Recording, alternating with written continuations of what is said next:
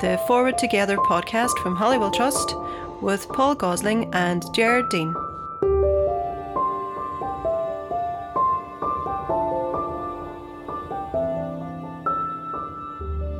Welcome to episode 12 of the Forward Together podcast. My name is Gerard Dean and I'm joined as always by Paul Gosling. Paul, how's the form? Hi Gerard, good as usual. Good stuff. So this is a podcast produced by Holywell Trust, community relations organisation at the heart of Derry, and what we're trying to do is have a series of conversations focused on 4 key issues with a range of people. So the issues that we're looking at is increasing the civic voice, creating a more shared and integrated society, dealing with the past, and the constitutional question. So 4 big issues. So Paul, this month you met with Fergus O'Dowd TD. Absolutely, yes. And Fergus is an interesting man. He is a TD based in Drogheda. He's Fine Gael, and he was appointed by Taoiseach Leo Varadkar to lead a new Fine Gael group developing links with Northern Ireland and in Northern Ireland. So he has an interest in Northern Ireland, in addition to which he's a member of the Oireachtas Good Friday Implementation Committee, as indeed Senator Francis Black is, who we interviewed in one of the previous podcasts. So Fergus, yes, he's based in the south, but he's very interested in the north. And actually, I thought that a number of the things he said about political change in the south and what has gone on in the last few years was very interesting and very relevant for Northern Ireland. Yeah, I suppose one of the reflections of that change is the increasing use of citizens' assemblies and how the north can learn from the Republic in that matter. Absolutely, and Fergus is very clear that citizens' assemblies have been very useful indeed. And I think the implication from what he's saying is that, yeah, with same-sex marriage, perhaps the politicians could have dealt with that. But in terms of reforming abortion legislation, it's very difficult to see how the political parties could have actually made those changes unless they had been given legitimacy by the citizen assembly process to do so. And one of the other points that Fergus makes is that, of course, it was civil society in the first place that pushed politics to consider making changes, which then it was civil society that gave the legitimacy for those changes to take place. Okay. And as I mentioned at the top there, one of the things that we talk about is increasing the civic force. Interestingly, Fergus talks about the need for legislation to back that up as well. That's right. And he talks very much about the fact that you can't see citizens' assemblies in isolation because they are connected to the legislative process. And he is very clear that the relationship in the south has been a constitutional change. So yes, it's legislative, but it also involves constitutional change. And he instances that in the north, perhaps the big issue, the constitutional future of Northern Ireland, the possibility of a united Ireland, that is the type of thing that might be considered by a citizens' assembly in the north. Okay. It touches on education as well and the need to integrate society more through maybe integrating education, but it was interesting the approach he took to looking at the education system.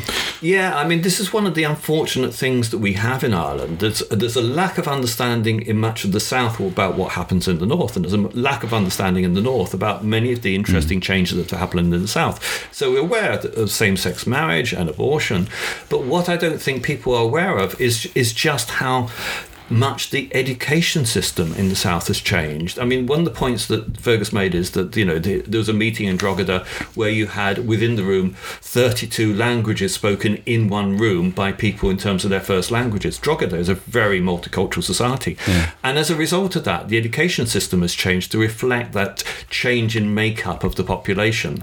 And he makes the point that new schools, the parents ballot to decide what the structure, the relationship, how it relates to religion is going to be within that school. And, he's making the point that he is personally, very in favour of integrated education as a way of bringing society together. Yeah. And then before we hear from Fergus, he also talks about the past and maybe addressing some significant events of the past as a way to help us to move forward.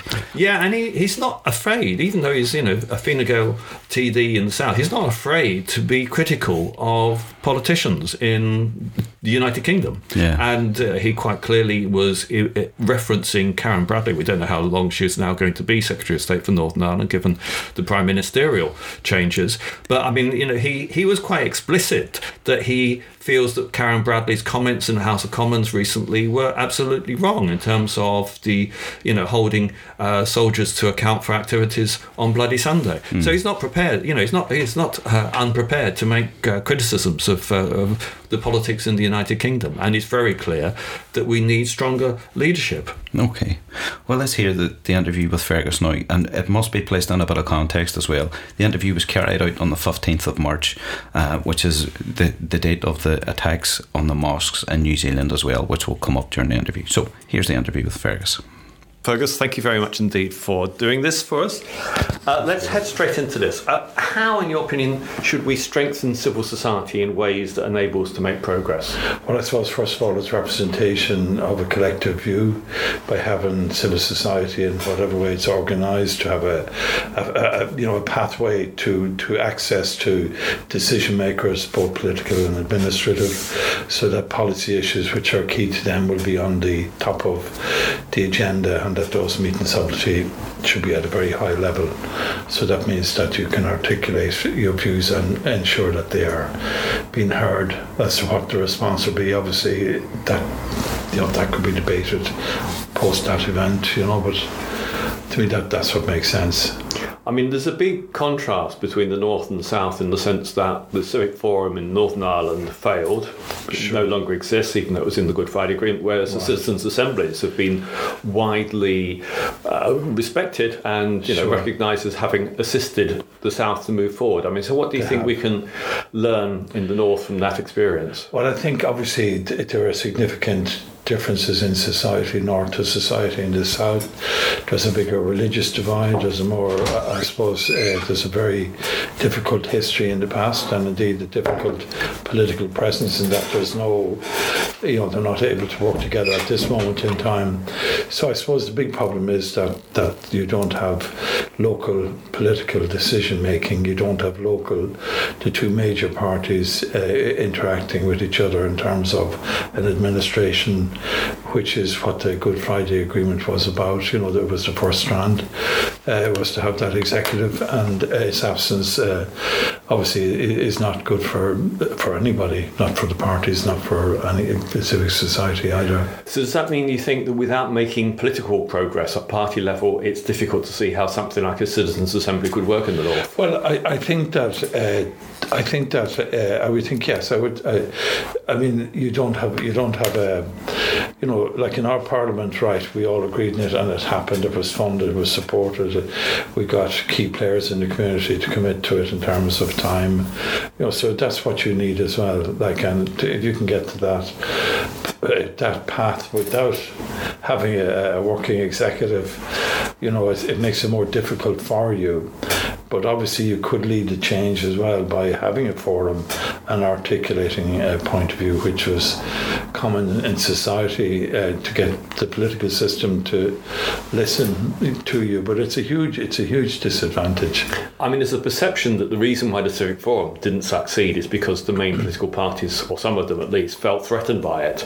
So in a sense, how does one make progress in having a civic voice if the political parties are concerned about that civic voice coming through? I suppose the issue for me is that if you're a nationalist, your entitlement to your nationalist view is absolutely your entitlement, and it's of equal status and of equal balance as to be and want to be and remain a unionist. So, and that can't change unless there's a vote of the majority in the North to agree to that change.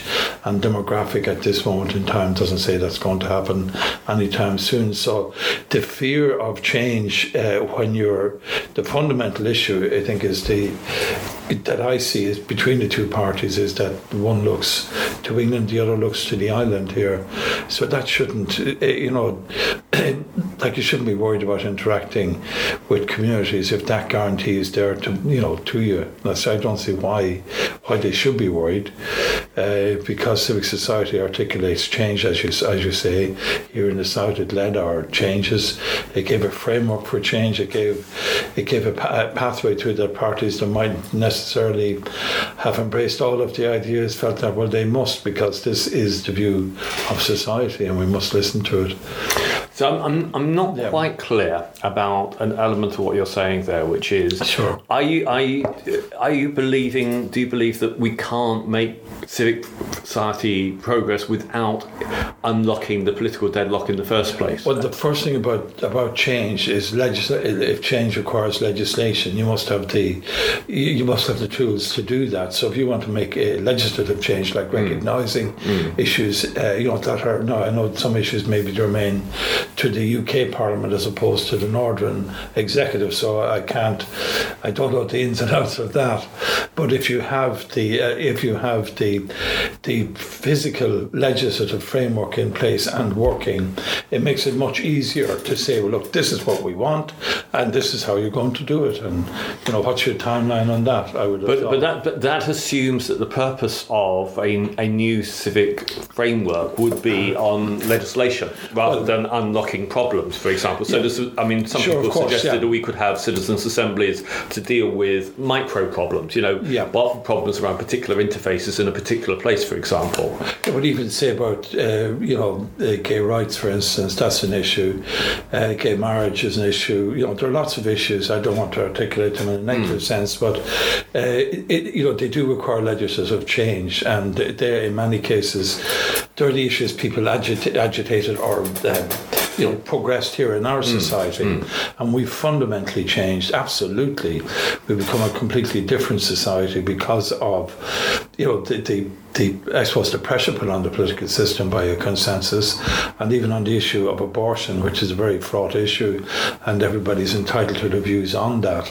But we had, we were led in that by our Citizens' Assembly here. So I think, so if you're talking about the constitutional issues, that the Good Friday Agreement, I think, manages that in terms of your rights. The question of constitutional change, the question which I hear from nationalists, the question, how do you articulate or bring into play the view of the Secretary of State as to whether it was time to have a referendum on the United Ireland? That's a legitimate wish, just as much the unionist wish is also there. So, what could civic society change without having the actual legal or the actual vote on that? I know it can inform society, but I suppose in many ways in the past that men of goodwill and women of goodwill have got together on these issues, but they weren't listened to, I suppose. Is that a fair point? But presumably, you're obviously in a much better place than I am. Presumably, the citizens' assemblies were established as a result of social pressure that was already coming through on government. Yes, of course, yeah, and they articulate in many ways. You could say, well, we'll ask the citizens' assembly. You pass the parcel, you pass the problem, and in ways that is actually what happened, because it was given to them, and they articulated a profound change, and then we had to listen to it. If I'm a negative, I have to say, if you look at the problem. The glass being dark, but the glass is full of light, really, when it works. And I mean, there are issues.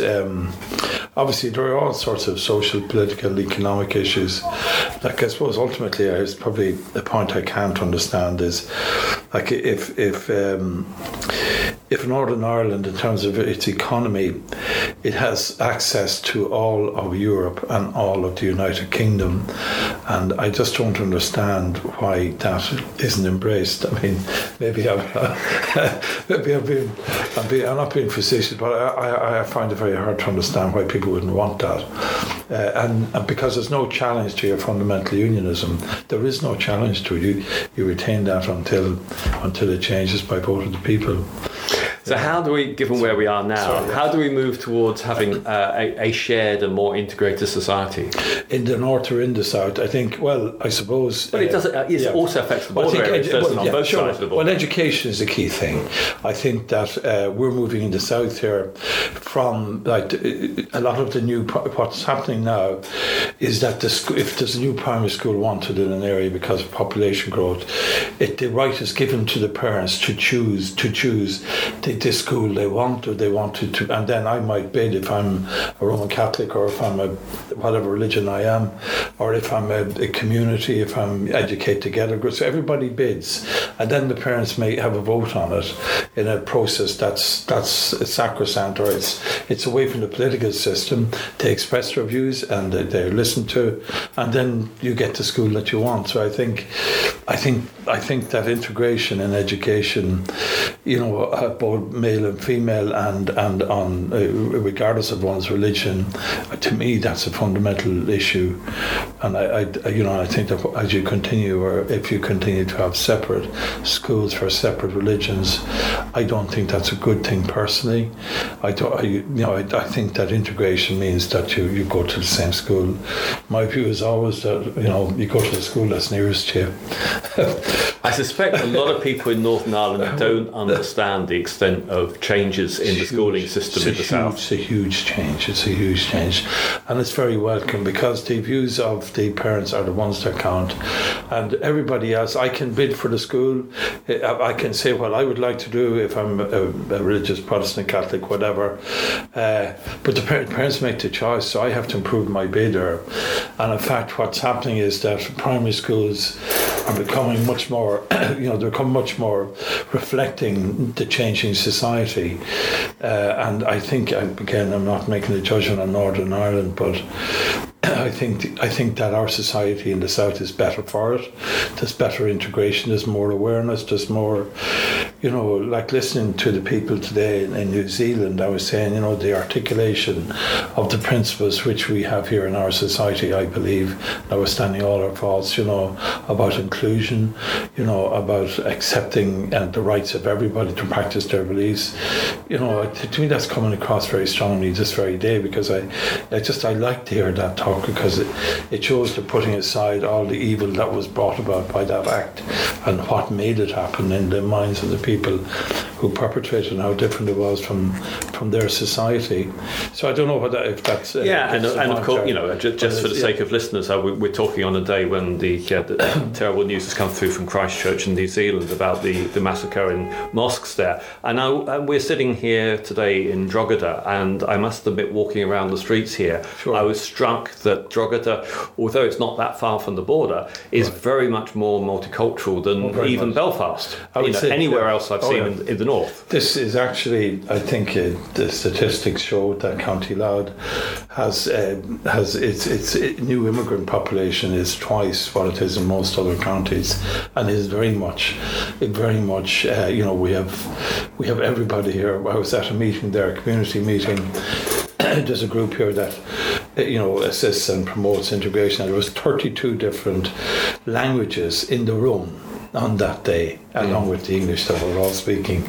So there's huge. So you have your own challenges of integration, even though they're very different challenges. And they're very welcome. Like we have in my office here, we have everybody. Everybody's welcome. We don't, obviously the same with every other politician. But I think Drogheda, it's a wonderful place because of that. It's enriched. It's a happier place. We learn more. We have, you have to consider other points of view.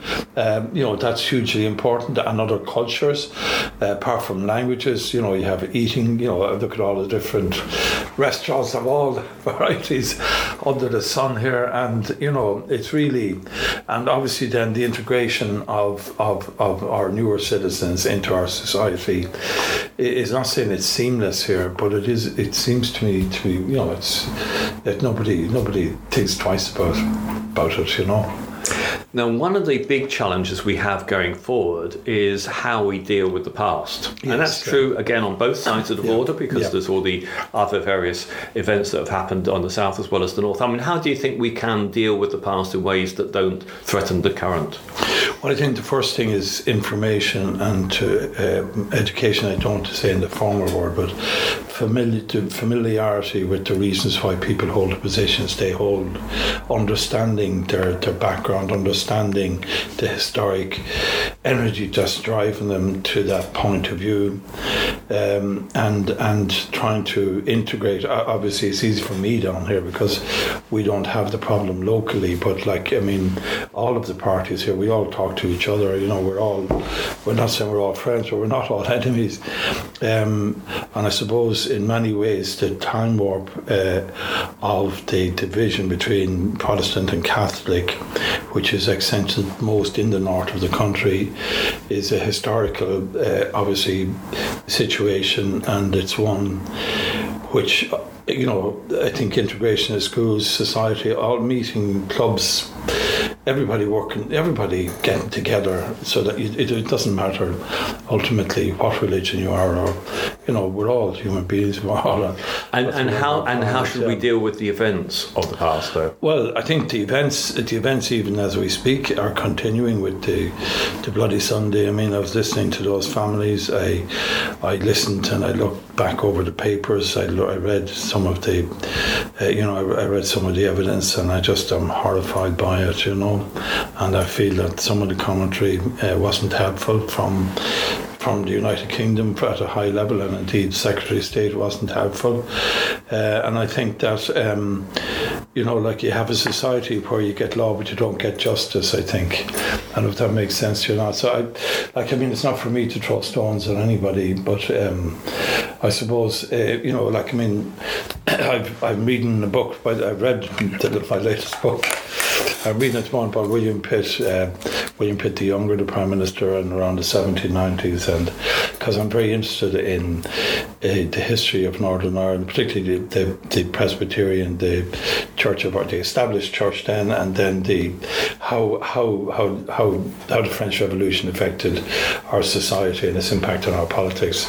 And I've also just read a book on Castlereagh, and by Bew, I think B-E-W, and I found it, I'm trying to understand myself, trying to go into the history, try to understand, difficult as it may be, to try and appreciate what the other point of view might be. Because that is the key problem, isn't it? There's a lack of objectivity. You've got different versions both of history and of what the word justice means, for example. For some people, the word justice means whether you've got a fair society today. For other people, justice means recourse to the criminal justice system, and whether that can be achieved on an equal basis for all communities, given we're dealing with things that happened 50 years ago often. And there can be no clear objective analysis in a sense, because you've got these disputes about what happened and whether they were justified or not. Well, one of the points I was reading today about the issue in relation to Bloody Sunday, it wasn't that there isn't evidence, it was that the evidence that the soldiers gave to, I understand, the military commission immediately after the awful events, that they gave that evidence, but they weren't cautioned. It wasn't in a proper judicial or quasi-judicial evidence giving, and therefore it can't be used in a court of law, and therefore you can't produce that evidence, and therefore you can't get justice, because the truth is there, but you can't use it. But and some of the soldiers have died, so you can't have justice there either. So how do you make sure that those people, who suffered that time and their families, how do you give them justice? You give them by giving them a society that works, an administration that respects all sides, that gets jobs, that changes, the perspective. But also, how do you discuss the events of the past in ways that achieve reconciliation and moving forward? Well, you have Glenn Cree, obviously does a lot of work, but I think at the political level there must be greater leadership. There must be leadership from, I raised this today in my radio interview with RTE. I tackled Sinn Féin on the fact that, notwithstanding their decision not to go into the UK Parliament, that Brexit is such an important thing, and the people in North have voted by a majority to articulate Remain position that they should be going there. And it was another person there on the actual interview today, and they were saying that that if the Scottish nationalists can do it, and if Plaid Cymru can do it, the nationalist voice has not been heard in the North. In the UK Parliament. I think it's hugely important that it would be, and that would help. I think, but it obviously probably won't happen. But, I mean, what the leadership is not there. You should be strong enough to say, yeah, I don't mind. I mean, if they take the money, you have to take the oath, I think, don't you? I don't see the principle involved there as being absolutely sacrosanct. And the point that Sinn Féin make is that they say that they are Irish members of Parliament, and the UK government is a government for the United Kingdom. But this decision is about all of Ireland. It's about all of our island and all of Ireland. So, I think this is a historic. This is a hugely. This decision will have ramifications probably for hundreds of years, for all we know. So, it's the most crucial decision. And of course, we're talking about Brexit. Yeah. We're talking about Brexit. Sorry, yeah. Yeah, I mean, sorry, yeah. Excuse me. Yeah. But I think it's so important. It's so important. Well, yeah, because it leads to so much trouble. Like, if it goes wrong, you could have returned to violence. You'll have returned to division. And I think it's why. And then the whole island. I mean, I'm a nationalist, so the question, I believe in a united Ireland by consent. But if you can have the whole idea of different tariffs for products moving up and down and all of that, it just doesn't make sense. We should all be together in a customs union or whatever, that we can all say, yeah, let's work together. And you're a Fine Gael politician, and you're saying that you are a committed nationalist. I mean, do you think that is the common view across Fine Gael today? Well, it's everybody is entitled to the view. I'm strongly of that belief myself, but other people, that doesn't mean I believe in consent. I believe in working with unionist parties. I believe in cooperation. I believe in working with people to bring about change. I get on well with my colleagues in other parties, and I obviously, when I meet occasionally a member of the British Irish in the parliamentary, so I've met the unionists. I've met some of the unionists anyway. Not too many of the DUP. I would like to engage more with the DUP because I need to understand their position better. I've met moderate unionists and I understand their position absolutely and respect it. I've met moderate nationalists, so I just, I think we need to engage more in the south with the majority party in the north, which is the DUP, and obviously that's something that they don't necessarily. I'm not saying they don't necessarily want to do. I was chairman of the Fine Gael Brexit group at one stage under our previous leader Enda Kenny, and I wrote to all the leaders in the Northern Parliament, and I met them all. The only people that wouldn't meet me were the DUP, and I says, well, why not? So I'll have to go again now, and hopefully I'll do a bit better. But it's just we don't threaten anybody. We want everybody. But this leads neatly into our final question, which is how we have that constitutional question in ways that don't threaten people and don't lead to future difficulties. Yeah. Well, I mean, it's hard to say. I spent it. Obviously, I'm in the border county. I think it's clear that the economy north and south have the same view. Farmers have the same view. They would be traditional DUP voters. Again, you're talking about Brexit. Yes, but I'm talking about the economy. We can all agree, regardless of our politics, on the future of the economy, the future of jobs, the future for investment, north and south. So you're saying that we can move towards an all-Ireland economy, one which is stronger north and south, without it necessarily undermining the constitutional framework? Without undermining it at all. No, not at all. It doesn't need to undermine it at all, because it's in all our interest to do that. And I think Northern Ireland needs more investment. It needs more jobs. And the problem is that it's in many cases, a lot of the jobs are public service jobs, excellent as the people are, but is it sustainable? That's the point, you see. And if it isn't, how do you make it sustainable? And ultimately down the road, the nationalists have to offer the unionists, to make them an offer they can't refuse, in terms of in the nicest possible way. Of course. But what I'm saying is that to meet and respect and understand all those points and don't change them, but can we work closer together? Can we do more things, and why can't we? So it's a focus of the opportunities, the positive opportunities are. Yes, absolutely, for everybody, and everybody benefits. And I mean, like if there's a new factory either side of the border, north and south will benefit. If there's more employment, if you look at Newry and you look at Dundalk during the Troubles, they were really desperate places for unemployment, youth unemployment up in 40%.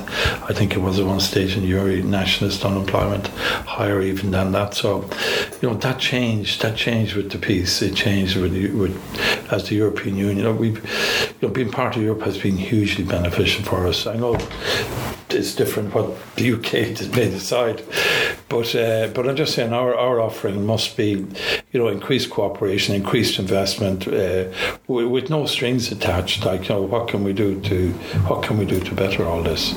I truthfully believe that. Okay, Paul. Interesting conversation as always there with Fergus. I'm interested to see about one of the topics that he talked about was the importance of everyone working together, regardless of background, to move us forward here. Absolutely, and he's very clear that we need leadership. That there's just this vacuum of leadership in Northern Ireland. In a sense, you can say there's a vacuum of leadership across the whole of the United Kingdom. But so firstly, he's very clear that we need to deal with the past. And, he's saying that, one of the quotes I thought was really significant is that there's the risk that you have a society where you have law, but you don't have justice. I thought that's a really powerful comment.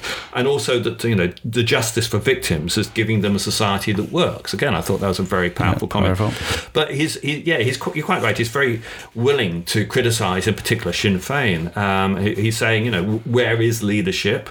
And he's also saying, well, Sinn Féin, and of course this is very much his opinion, he's saying, well, Sinn Féin has an obligation to see things from an all-Ireland perspective in terms of its role in the House of Commons, because Brexit specifically impacts the whole of Ireland, just as it impacts the whole of the United Kingdom. So he feels, and this is his view, not ours, his view, that Sinn Féin has a moral obligation to sit in the House of Commons and to be involved in those conversations around Brexit. Yeah, but I thought it was interesting too that he talked about collaboration on economic matters shouldn't necessarily undermine constitutional framework, and that we need more investment in jobs in this place.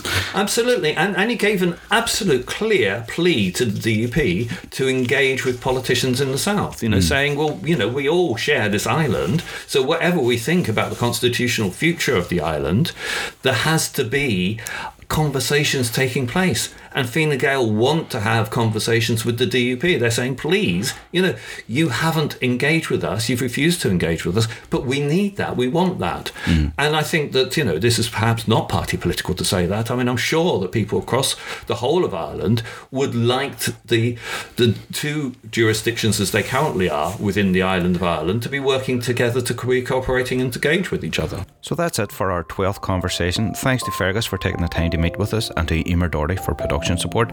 Look out for future episodes wherever you get your podcast, and thanks for listening.